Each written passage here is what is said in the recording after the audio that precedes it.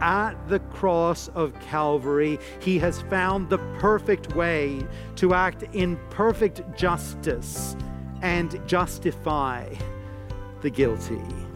And he offers you and he offers me the full forgiveness of sin if we will but believe. Welcome to Encounter the Truth with Jonathan Griffiths. We're continuing a message we began last time, looking at the just and the righteous God. And Jonathan, I think if we're honest, every person listening today would say that they have messed up. They've sinned. They've fallen short of God's standard. You said we can receive the forgiveness of God if we will but believe. But believe in what? Well, believe in God as he's made himself known in the Bible, and in particular, believe that Jesus Christ is who he said he is, that he is the Son of God, the one who came to be our Savior, the one who came to address the problem of our guilt at the cross, the one whose death purchases us forgiveness and new life. We need to trust in the person of Christ and in the work of Christ at the cross. But the promise of the gospel is that those who respond in belief, in trust to the Lord Jesus as he's made himself known in the scriptures, those who believe will receive the gift of forgiveness and new life. And it's a profoundly wonderful offer and invitation. Well, that's the heart of the gospel right there, and we're going to continue to look at that today. We're going to be in the book of Deuteronomy and in Psalms, maybe even get to Isaiah chapter 5. So have a Bible handy as we continue our message, The Just and Righteous God. Here is Jonathan. The preacher of Ecclesiastes groans as he sees injustice in the world, but he finds great comfort in this prospect. Ecclesiastes chapter 3, and I'm going to read verses 16 and 17. He says this, "Moreover, I saw under the sun that in the place of justice, even there was wickedness, and in the place of righteousness, even there was wickedness. I said in my heart, God will judge the righteous and the wicked, for there is a time for every matter and every work." There is a day to come, says the Bible, when God will judge this world in perfect fairness and in perfect justice. Psalm 75, verse 6. It is God who executes judgment, putting down one and lifting up another. For in the hand of the Lord there is a cup with foaming wine, well mixed, and he pours out from it, and all the wicked of the earth shall drain it down to the dregs. Of course, there are times when we might catch ourselves, even as believers, wishing that God ignored sin. After all, we're all sinners by our natural fallen nature, and we all do wrong every day, don't we, in thought and word and deed. And in our sinfulness, we would prefer, wouldn't we, to be allowed to sin with impunity and without accountability. Sometimes that might just feel convenient to us, if we're being honest about it. In recent days, we've been playing board games a little more often with our kids at home. I have a daily game of Monopoly Deal with one of our sons at the moment. And you know, in the course of playing those games, just occasionally one or other of us will get frustrated with a rule that is getting in the way of our plans for, world domination in the game. And either he or I will ask for an exception to the rules. Can we just put that one aside? And if the other player is in a good mood, the request might be granted. But at the end of the day, we both discover that bypassing the rules, playing with no fixed and established rules, it never works out too well. We always, at the end of the day, realize the value of the rules and revert to preferring them. I've shared this story before, I think, but I remember so clearly when I was a university student in England, attending an evangelistic event at our university. The Oxford mathematician and apologist John Lennox was speaking. He had given his address, and now it was time for questions. And a young woman stood up and very politely said words to this effect. "Look, I'm from a Jewish background," she said, "and I simply cannot believe in or accept a God who would allow Hitler to get away with his crimes scot-free. Given the reality of the Holocaust, I cannot possibly accept your God." And Lennox's reply was so good, and it was a real kind of aha moment for me. He replied very graciously and said this, but you see, Hitler hasn't gotten away with anything. The crimes of the Holocaust, they will not go unpunished. God has set a day for judgment of this world, and Hitler will by no means escape the justice of God.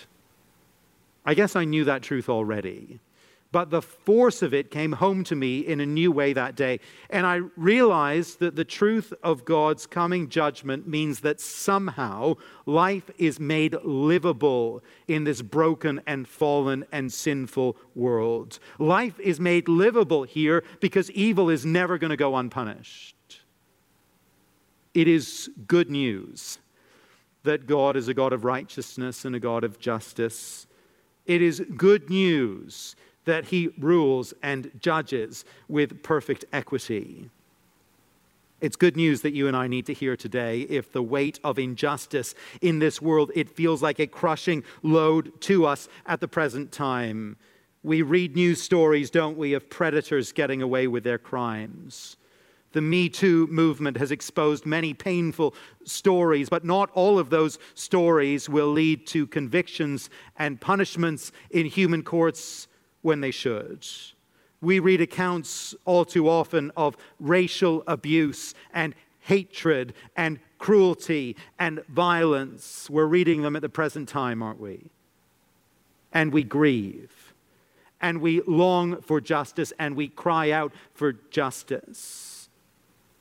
And the truth of God's righteous judgment of the world, it allows us as we grieve and as we mourn, it allows us to put our heads down on the pillow at night and entrust a fallen and a groaning world to the one who is the righteous judge, who on a day to come will judge the world with equity.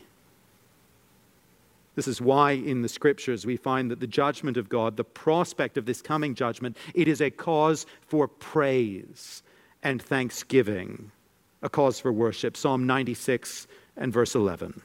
Let the heavens be glad, and let the earth rejoice, let the sea roar, and all that fills it. Let the field exult, and everything in it. Then shall all the trees of the forest sing for joy before the Lord, for he comes to judge the earth.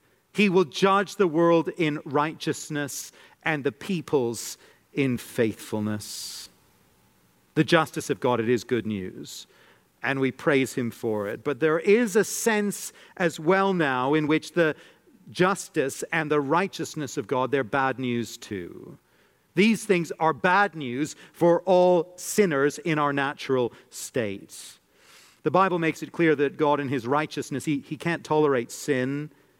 It makes it clear that God in his justice, he will not tolerate sin.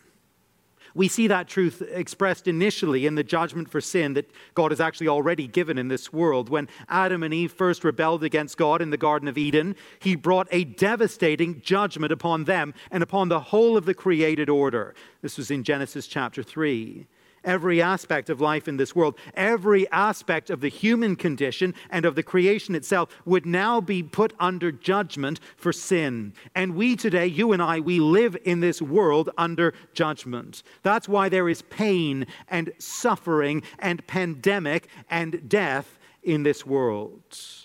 In that broad and global sense, it's all because of sin.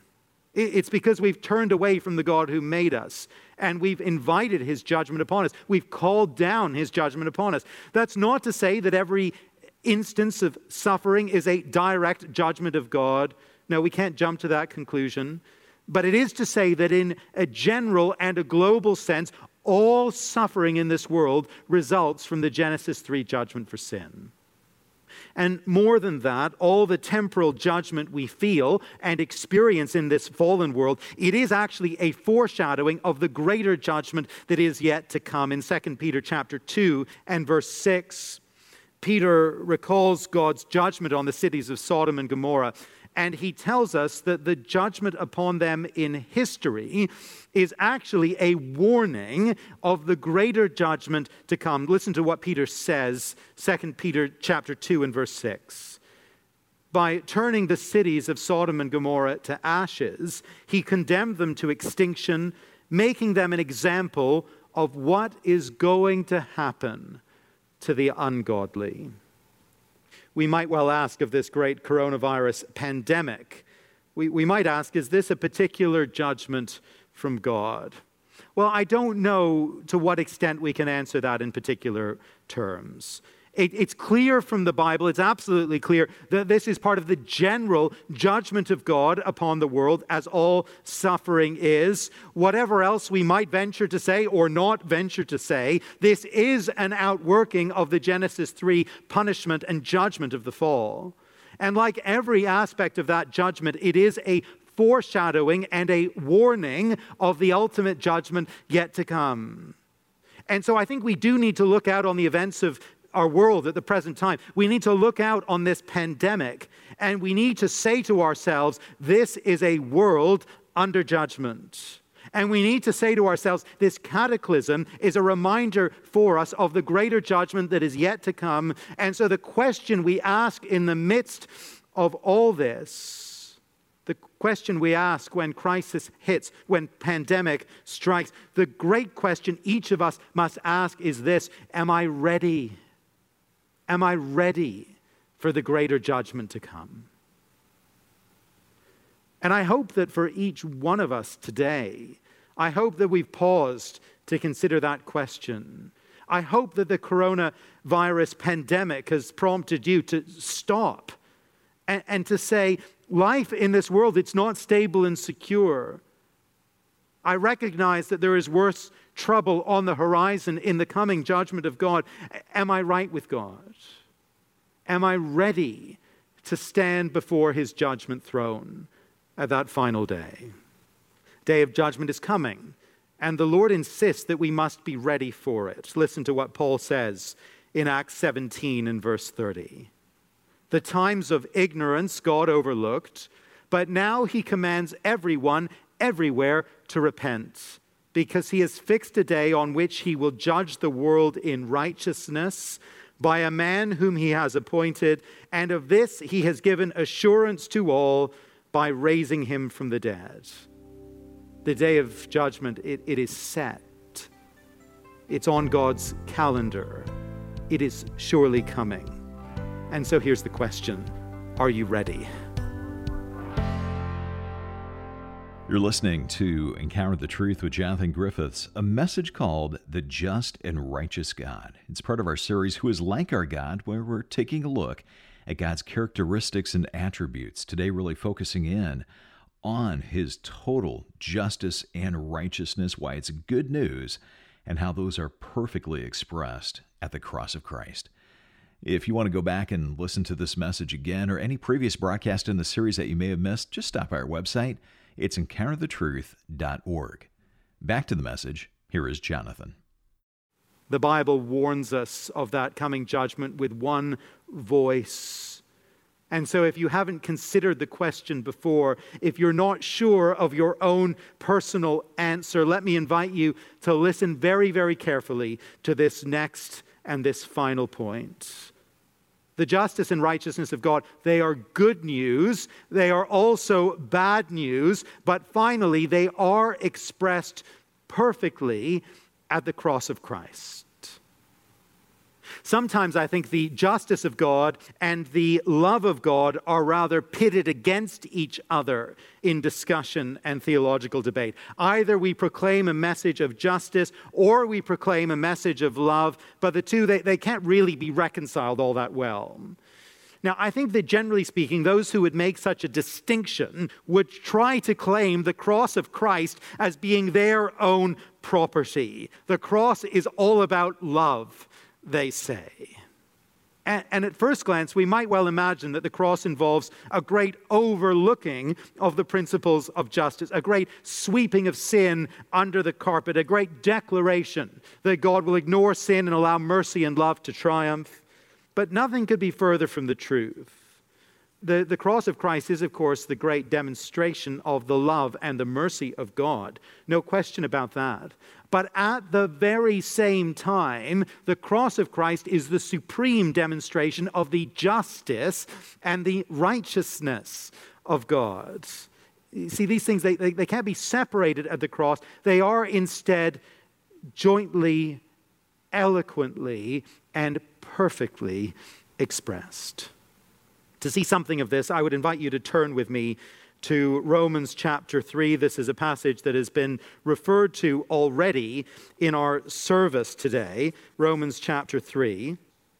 Here in Romans 3, Paul is talking about the fact that all of humanity stands guilty before God because we've all done wrong in the sight of God. We've all sinned.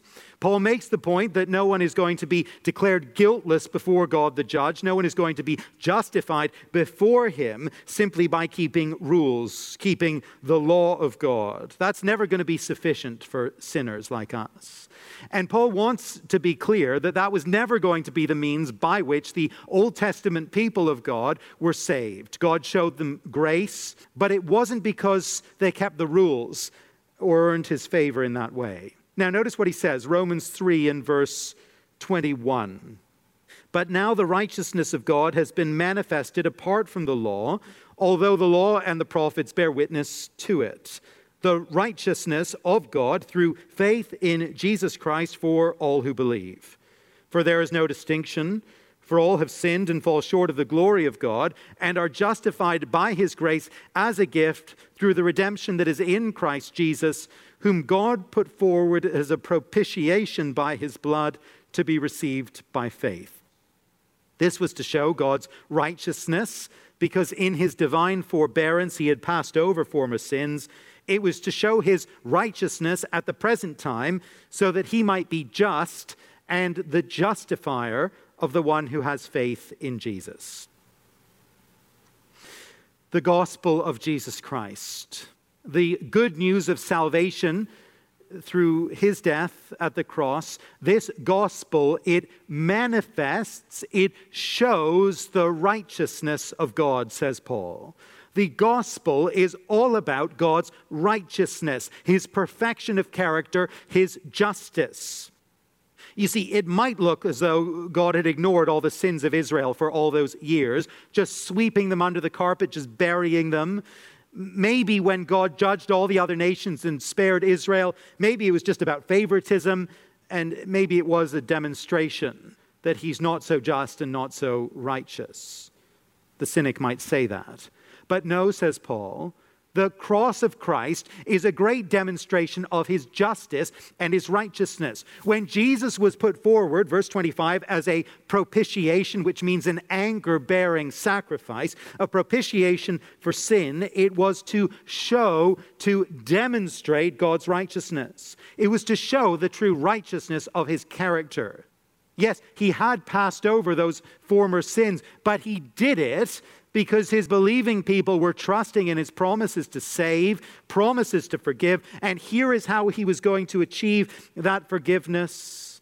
He was going to punish Jesus as a substitute for their sin. He was going to put forward his righteous, guiltless Son as the sacrifice for sin, and he was going to deal fully and finally with the sin of his people at the cross of Christ. Yes, there would be a payment for sin. Yes, there would be perfect justice. The guiltless one would pay for the guilt of the guilty.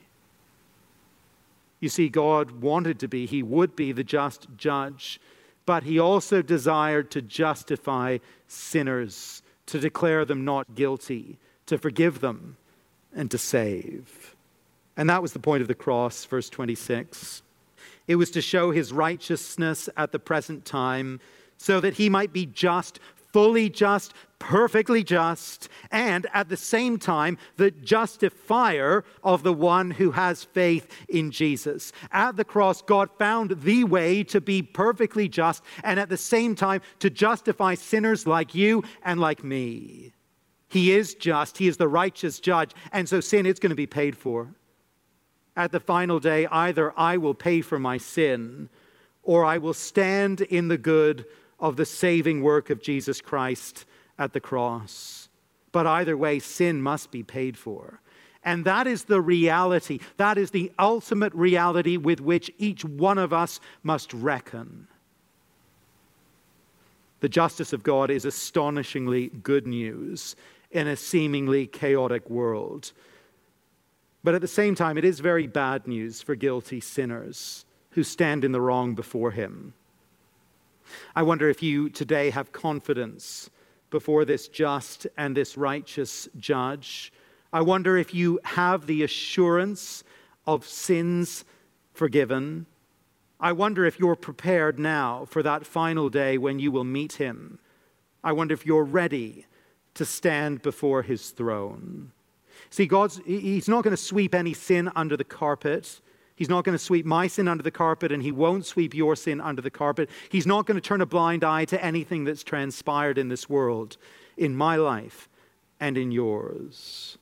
But at the cross of Calvary, he has found the perfect way to act in perfect justice and in justice to justify the guilty. He did it by bearing the guilt of sinners himself in the person of the Son as he hung upon the tree. And he offers you and he offers me the full forgiveness of sin if we will but believe. Notice again verse 22. The gospel offers us the righteousness of God through faith in Jesus Christ for all who believe. You see, in the gospel, there is not only the offer that the righteous God will take away our guilt. What he actually offers us is an exchange whereby we gain the gift of righteousness from this righteous God. At the cross, Jesus, he takes upon himself our guilty record and he gives to us in a glorious exchange his righteousness, his perfect standing. In this exchange, our unrighteousness, it is handed to Jesus and he dies for it at the cross. And at the cross, he gives to us his perfect record of life, his righteous standing before the Father. And if we accept that by faith, when God the judge looks at me on the final day, he will not see the guilt and the record of the life of Jonathan Griffiths. He will see instead the beauty of the righteousness of Jesus Christ. And that's the gospel. That's the good news. And it's for me, and it's for you, and it's for all who will believe. That's the breathtaking gift of God. An escape from the judgment that we so richly deserve, and instead to receive the very righteousness of Jesus Christ. This is a gift which we only grasp in part, only understand in part, only comprehend in part in this life, and a truth which I believe we will spend all eternity considering in awe and worship. As I've been studying these truths this week, I've had in my mind a great hymn by the great 19th century Scottish pastor Robert Murray McCheyne, a hymn not so well known today, but I want to finish with his words and leave them with us as we contemplate the righteousness of God, the offer of the gospel, which is for all who believe. McCheyne writes this: when this passing world is done, when has sunk yon radiant sun, when we stand with Christ on high, looking o'er life's history, then, Lord, shall I fully know, not till then, how much I owe. When I hear the wicked call on the rocks and hills to fall, when I see them start and shrink on the fiery deluge brink, then, Lord, shall I fully know, not till then, how much I owe. When I stand before the throne, dressed in beauty, not my own. When I see thee as thou art, love thee with unsinning heart, then, Lord, shall I fully know, not till then, how much I owe. Jonathan Griffiths wrapping up our message, The Just and Righteous God, here on Encounter the Truth. Hope that you've been challenged and encouraged through what you've heard today. And if you are, we'd love to know about that. You can always give us your feedback and connect with us through the website. It's encounterthetruth.org. Also a great place to go if you ever miss a broadcast. You can stream the program through your computer or mobile device, or you can download a copy of the program for free.